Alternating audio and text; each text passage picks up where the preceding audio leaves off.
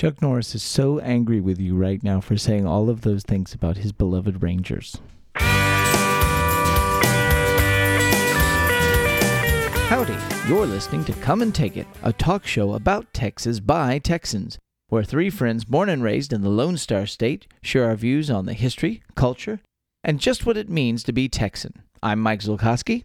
And I'm Sean McIver. And I'm Scott Elfstrom. Today we look at one of the bloodiest feuds, the rise and fall of Republicans, and the legacy of Reconstruction in Texas. But first, what's your favorite museum in Texas? Battleship, Texas. Of course it is. I love the Institute of Texan Cultures in San Antonio. It's a nice museum. Now, I'm going to deviate a little bit, and while it's in Texas, it's not specifically of Texas or about Texas, and that's my favorite museum, which is the Kimball Art Museum in Fort Worth. It's a nice space. I love it. It's smaller than the DMA. It's beautiful. Survey says, meh. That's really nice. The Naaman Carter Museum is not far from it, too. It's really nice, too. Does anybody like Ripley's Believe It or Not? I do. Is that a museum? That's a museum. It's a museum. Yeah. Okay. So just like last time, there's going to be some terminology that we use that's straight out of the research. We're not condoning some of the language, but we're also acknowledging that that's what was written. It's really hard to rewrite all of the history books that we read. So just bear that in mind as we continue through Reconstruction. Now, when we left off, the Civil War is over, and Texas is now occupied by federal troops as the Reconstruction process has begun. The provisional government of Andrew Hamilton has somewhat reestablished civilian government over the state, and a new government is in place that has largely restored the pre-war establishment, including many former Confederates, to power. Slaves have become free, but quote-unquote black codes have been passed to harshly control their lives. The Freedmen's Bureau tries to work to better the lives of the freed slaves, but are met with terrible violence and oppression by die-hard former Confederates who opposed any rights for blacks in Texas. Finally, we looked at the Corners region of northeast Texas, where the violence and strife was perhaps its most bitter. The origins and motivations of the Lee-Peacock feud are probably the most difficult part of the story. It's interesting that a story over 100 years old is still capable of producing such extreme responses from people. The basic facts of the story are this. Bob Lee and Lewis Peacock were both farmers from Pilot Grove in Hunt County, which is between Sherman and McKinney. Lee was a Confederate who served in Tennessee and Mississippi, and somewhere along the way acquired the title of Captain. Peacock was a Unionist and an abolitionist who had sat out the war. But after the war, both men quickly became the focal point for the anti- and pro-Union factions in the Corners region, which is just north of Dallas. The most common version of how the feud started is the one from Gladys Ray's 1956 book, Murder at the Corners. The story goes that Peacock and some of his friends kidnapped a sick Bob Lee in 1865 or 1866, ostensibly for crimes he committed during the war, but really because he was getting just too popular with the ex-Confederates and was a threat to the Union League. They held him for 2 days and then robbed him and let him go, whereupon he set out to the county authorities and reported the crime, but it was ignored by federal troops. So Bob Lee went on revenge against the Peacock faction. Now, the only source for this story is Bob Lee himself in a letter he wrote to a Bonham newspaper in 1868. According to James Smallwood, Barry Crouch, and Larry Peacock in their book Murder and Mayhem, The War of Reconstruction in Texas, there was no record of this robbery in the local records at the time. Now, researchers have found a number of indictments against Lee for robbery and murder at the same time. Now, whether or not the robbery actually happened, when you look at the historical record, you see that it's clear what Lee was up to during the years after the Civil War. He established a fearsome reputation as a desperado and was mentioned as early as 1866 in reports from the Freedmen's Bureau in the same light as desperados Cullen Baker and Ben Biggerstaff, with some accounts indicating they worked together. Lee's ferocity in attacking freed blacks, Unionists, and even federal troops earned him the nickname Man-Eater, and may have come to the attention of President Andrew Johnson in 1867. Freedmen agent DeWitt Brown reported that the worst of the desperados who were preying on blacks and Unionists were Bickerstaff, Cullen, and Bob Lee. Lee and the others operated with impunity out of the thickets of North Texas because the local authorities had no way to bring them to justice. Despite their violent nature, the desperados had a lot of support from the community, largely because of support for the Confederate cause and opposition to Republicans. These desperados combined with the emergence of the Klan in the area in 1867 to make the Corners an area of raging chaos, and pushed Peacock and the other members of the Union League to organize to fight those who opposed them and freedom for blacks. The conflict in the region split up families just like the Civil War. The Maddox and Boren families had been close friends to the Lees before the war, but, as was common in the area, members of the Borens and Maddox families served on both sides of the war. Henry Borens was a Unionist, and after the war he and his brother Israel sided with Peacock. So did former Confederate Jim Maddox, who couldn't stomach Lee's actions. In late 1867 at Pilot Grove, Lee and Maddox got into a gunfight at a saloon, and Lee was badly wounded. This set off a wave of ambush and attacks between the two factions that resulted in dozens dead and forced General J.J. Reynolds to dispatch troops in 1868 to crack down on the desperados and the Klan in northeast Texas. Baker was killed and Bickerstaff was driven off, and Lee and his gang, which may have included a young John Wesley Hardin from Denton, were also attacked. Lee's gang did include Hardin's cousins, the Dixon Boys. In May 1869, though, Bob Lee was ambushed and killed by Federal troops and Unionists. This was led by Lewis Peacock and Henry Boren. With Lee's death, his gang scattered, but the killings and fighting continued for several years, and they even spread or merged with violence in other parts of the state. A day after Lee's ambush, his friend Bill Borens killed his Uncle Henry at his home and rode off to join his friend John Wesley Hardin's outlaw gang in Oklahoma. He returned years later and was killed by Henry's son. The Dixon Boys and Joe Hardin, who was Wes's brother, went south and continued to prey on freedmen, as well as even the white citizens of those counties. Simp Dixon, who appears to be the quote-unquote Negro killer, which is cleaned up from the actual language, outlaw known as Dixie, and was killed by federal troops in 1870. In 1874, his brothers and Joe Hardin were arrested and lynched west of Waco.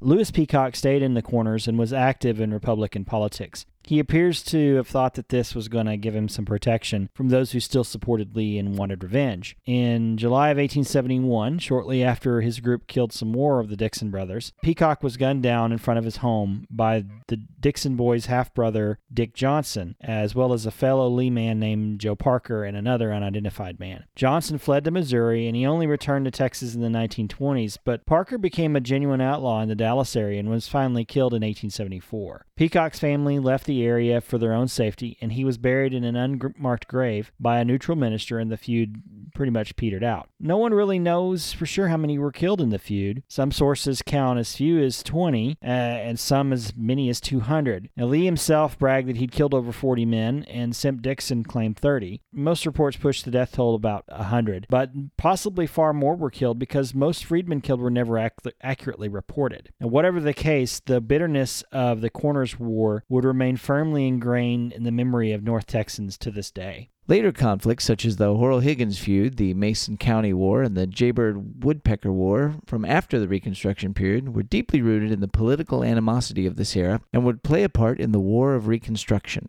So while all this was going on in the towns of northeast Texas, events in Washington, D.C. would have great impacts on the state.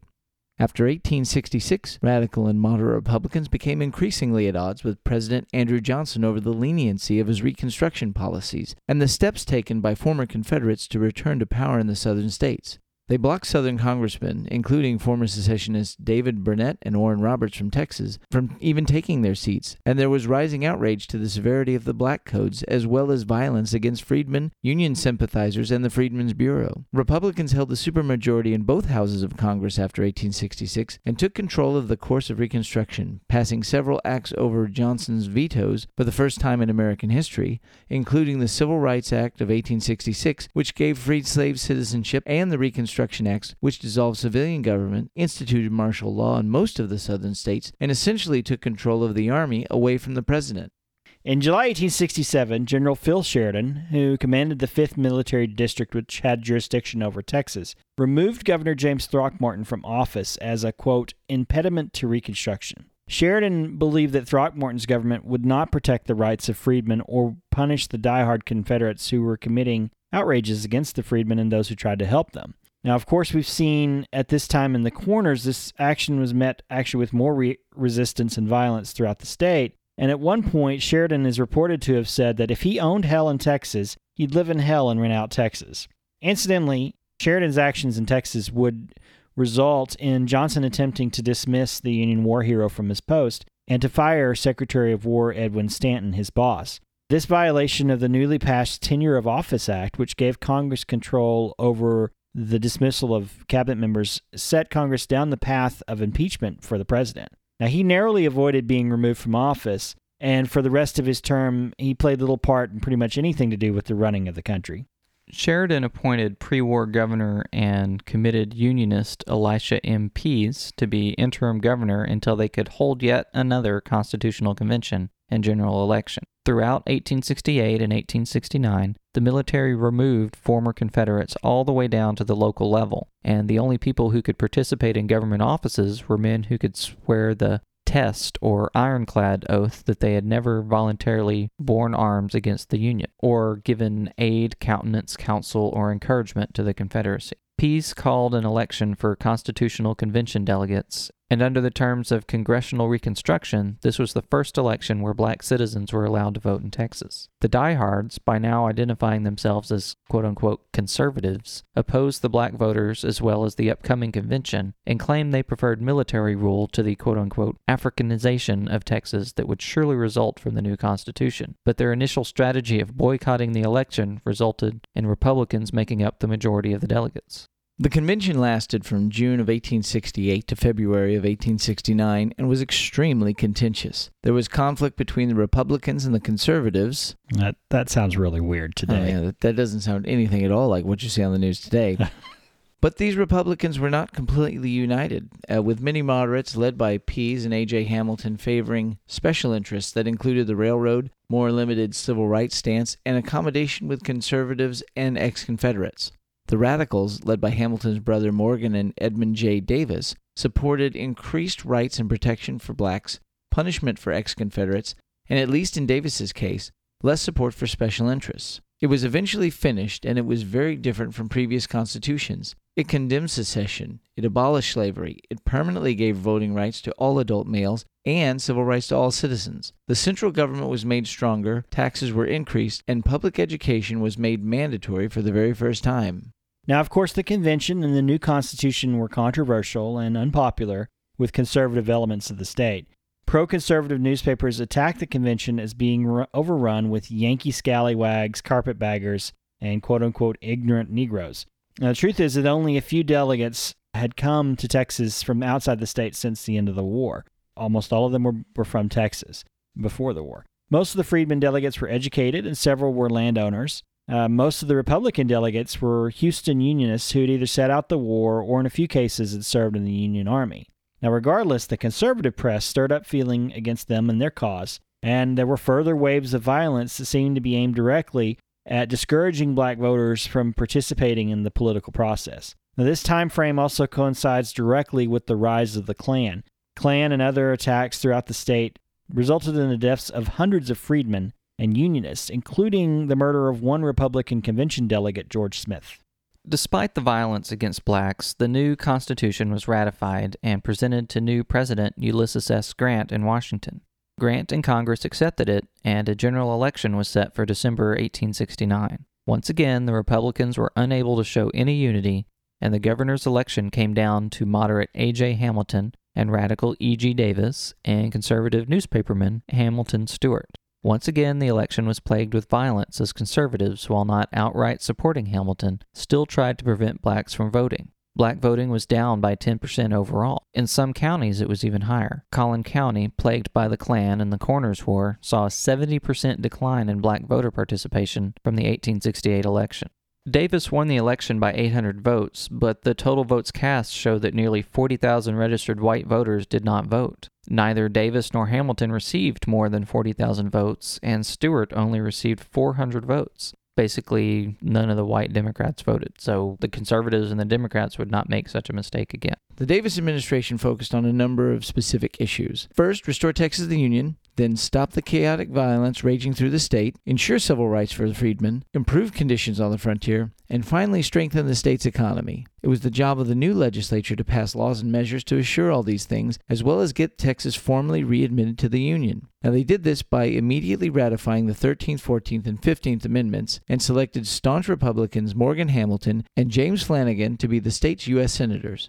On March 4, 1870, President Grant admitted Texas back to the Union. Woo, Texas. Now, Davis set out to implement his other policies, first and foremost dealing with the violence and lawlessness. At the Constitutional Convention, a study had shown that between 1865 and 1868, 939 murders were reported throughout the state. 460 were whites killing whites, 373 were whites murdering blacks, 10 were blacks killing whites, and 57 were blacks killing blacks. The number may be higher since not all counties filed reports. One of the apologist arguments for the Klan's violence is that supposedly they were out to punish black criminal behavior. But it seems like this report in Texas shows that this doesn't really bear out, does it? Only 82 counties in the entire state had jails, and other than the walled state prison in Huntsville, most of them were pretty easy to break out of. And so to stop the lawlessness, the state police and a state militia to support it was formed. The state police was given the authority to enforce the law throughout the state without jurisdictions. Now, in addition to the state police, ranger companies were reestablished to patrol the frontier. They had been dissolved after the war and not really reenacted by the previous Reconstruction governments. The ranger companies were pretty successful, although there weren't very many of them. But the state police was very unpopular, mostly because they were Davis's creation, but also they fully integrated with white, black, and Tejano officers and men. And this was very unpopular. They were in a lot of ways the natural target for criticism by Davis's opponents because they were out there among the people. And their cause wasn't really helped by the fact that Davis did use them in the militia to declare martial law in several counties where attacks on blacks and on them became uncontrollable. Now, the conservative press accused them of murder, corruption, and incompetence, and of enlisting, quote-unquote, the worst class of Negroes in Texas to redress the imaginary grievances of their race. Historian Walter Prescott Webb, who we've talked about before, gave them pretty short shrift in his 1935 history of the Texas Rangers. He said their story was one of, quote-unquote, official murder and oppression. But there was a grain of truth when he did write, the force never had the slightest chance to succeed, because it was bitterly opposed by the most substantial element in the state. And that even though it had done commendable work, the people would have denied it any claim at all of success. A recent examination of the state police has been a lot kinder. Historian Robert Utley, in his history of the Rangers, more recently said, the state police made great strides in containing the violence and crime in the interior counties, and the stubborn refusal of many Texans to accept the verdict of the Civil War invited heavy-handed measures. Chuck Norris is so angry with you right now for saying all of those things about his beloved Rangers.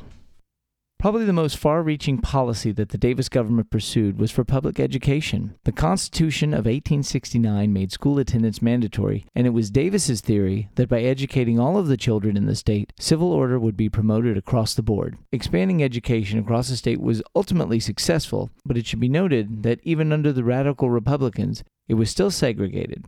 It was controversial, and this was met with opposition from moderate Republicans because of the extra expense, and of course from the conservatives because it was a Republican program under the Davis administration. It is to Davis's credit that even though it was later decentralized and localized, public education for all has remained a right for all children to this day. Ultimately, Davis had to deal with constant attack by conservatives and the conservative press on one side, and conflict with even his own party in the legislature. According to Carl Moneyhand's Texas After the Civil War, when he entered office, he was considered even by moderate conservatives to be a personally honest and capable statesman who had an earnest desire to confront the state's very real problems. However, the Republicans were fundamentally split on a number of issues, and Davis's approach to dealing with them deepened those splits. While he was in favor of expanding the railroads, there were factions within his party that were willing to grant practically any concession to the railroad interests to expand them, which Davis worried would bankrupt the state. His conflict with moderates over this issue pushed them closer to the conservatives and undermined his own agenda. The state police, the education system, and the expense and taxes needed to support those programs drew further criticism from moderates and conservatives. A special enabling act allowed the governor to appoint state and local political positions, which of course invited charges of cronyism and abuse.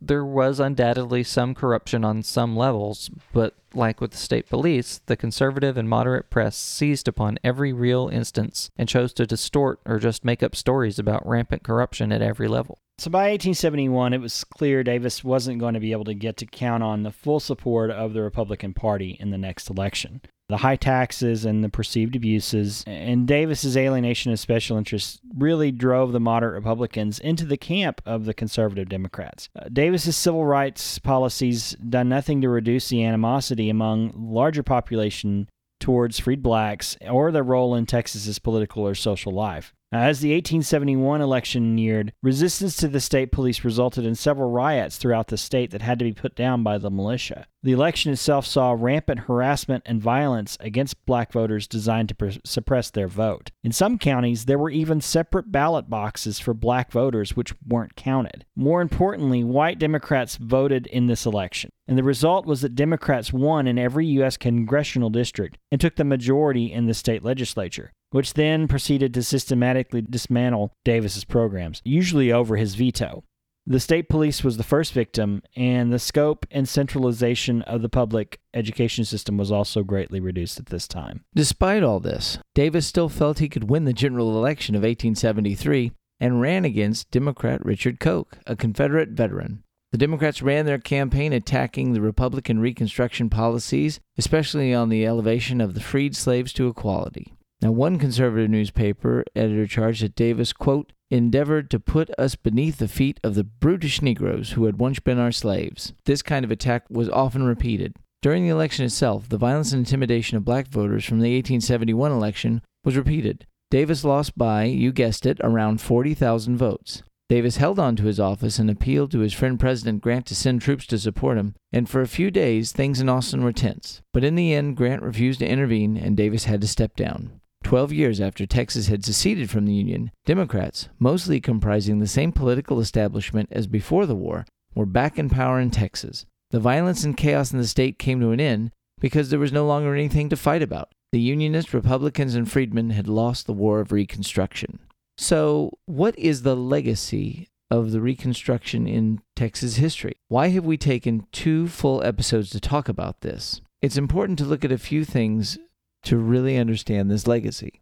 So first of all, it's the rise of the lost cause ideology. The lost cause, this theory became popular in the South even before the war ended, but it really caught on during the Reconstruction period. And this theory says that while the cause of the South, which secession, was just, and that they were better fighters and soldiers than the Yankees, the reason they lost the war was because the North just had more men and more resources, and the South was just drowned by the numbers. And there's some truth to this because the North did have more men and more resources, but the whole idea that the Southern Cavalier was the better fighter, that was really the root of the lost cause. And so you see this when you watch the movie Gone with the Wind, and it says at the beginning of the movie it says there was a land of cavaliers and cotton fields called the Old South. Here in this pretty world gallantry took its last bow. Here was the last ever to be seen of knights and their ladies fair, of master and of slave. Look for it only in books, for it is no more than a dream remembered, a civilization gone with the wind. Now this is the essence and root of lost cause ideology. And as the Reconstruction went on, the idea of this cause is morphed from what was clearly slavery in 1861 to states' rights in 1867 and 1868, as the people that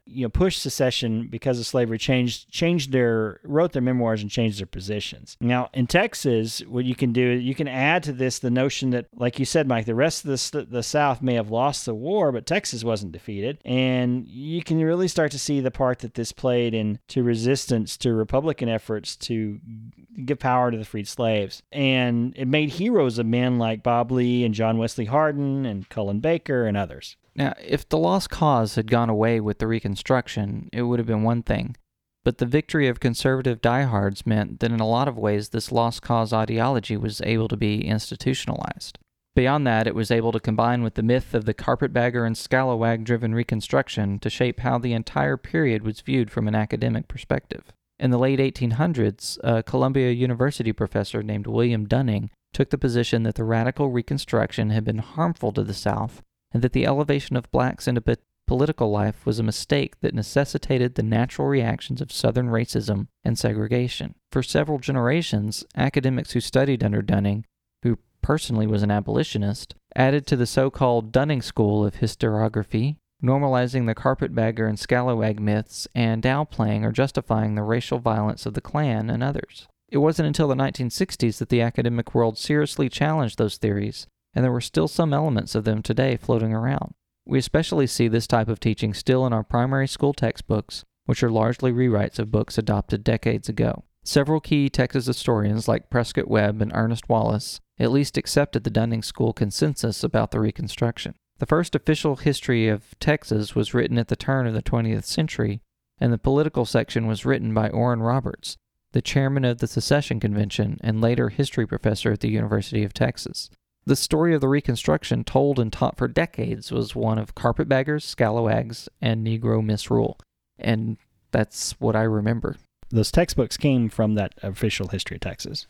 The other area where the events of Reconstruction had a lasting impact was on Texas's African American community. Now, the Koch administration and subsequent Democratic governments would systematically disenfranchise these people, and by the 1880s, the Republicans would essentially wash their hands of the situation. Black codes would return, and these would become Jim Crow laws, and these would dominate Texas and the South until the 1960s. Everything in the public life was segregated. Now, we can't deny that black citizens of Texas were able to make great strides, though. Despite all the obstacles in their past, black communities would form, black businesses would be established, and several of Texas's historic black colleges and universities, such as Paul Quinn College, Prairie View A&M, and Texas Southern University, would be founded. The most important thing was that despite all the roadblocks put in their place, African American Texas would never lose their right to vote, and there were many black Texans who remained politically active throughout the turn of the century and into the next, and they would continue to fight for equality and civil rights. There's a lot of passionate feelings about the Civil War. We've already talked about that. And there remains passionate feelings about the Reconstruction. What we're taught about these things, it colors our perception of the period. Now, when I was researching this topic, I focused a lot on the Murder and Mayhem book, partly because it was such a fascinating story, and partly because we all live in Collin County, so this thing happened right here where we live. And partly because as I was reading this book and looking at the sources, I was really struck by the polarizing nature of what people said about this book and felt about it. Now, in the book, actually, they talk about that they were interviewed on a Fort Worth television program. The authors talk about this story. And one of the authors, who's Larry Peacock, he's a descendant of Lewis Peacock, he was deluged by hate mail from people about the book and, saying it was an attack on a true Southern patriot. Now, you look at the Amazon.com feedback section for this book, and you see that those comments are in there. And you look at websites devoted to the subject, you see similar attacks where they challenge the research. They point at primary sources as conflicting and contradicting the information in this book. But if you look at those primary sources, and the book uses those primary sources as well, a lot of them are newspaper accounts of the day. Well, newspapers that were very, very polarizing, very, very split and very, very slanted in their perspective. And then they also rely on primary sources of people that had memories of that time. And again, those memories may have changed over time.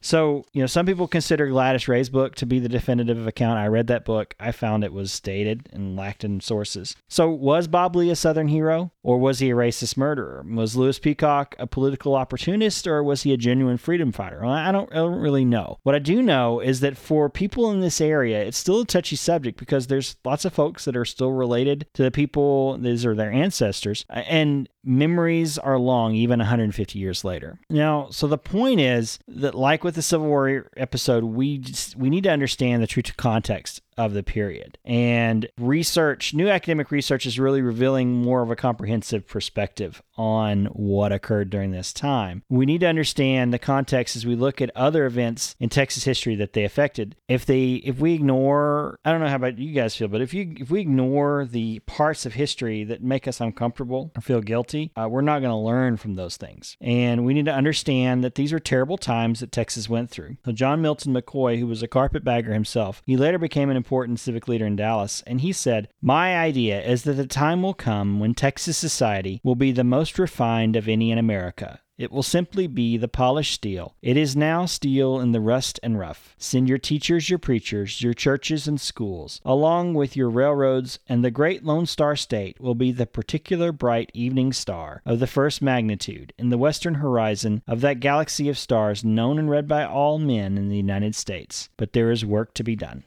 So what you just read there, that quote about Texas being the the shining star and the example society for the rest of the United States. That kind of encapsulates some of what we've, talked about in all of our episodes, which Texas is kind of this unique place where all these different ideas come together and turn into something really great. What I find interesting about Texas is, and I have to explain this when I meet people not from Texas, is Texas is not the South.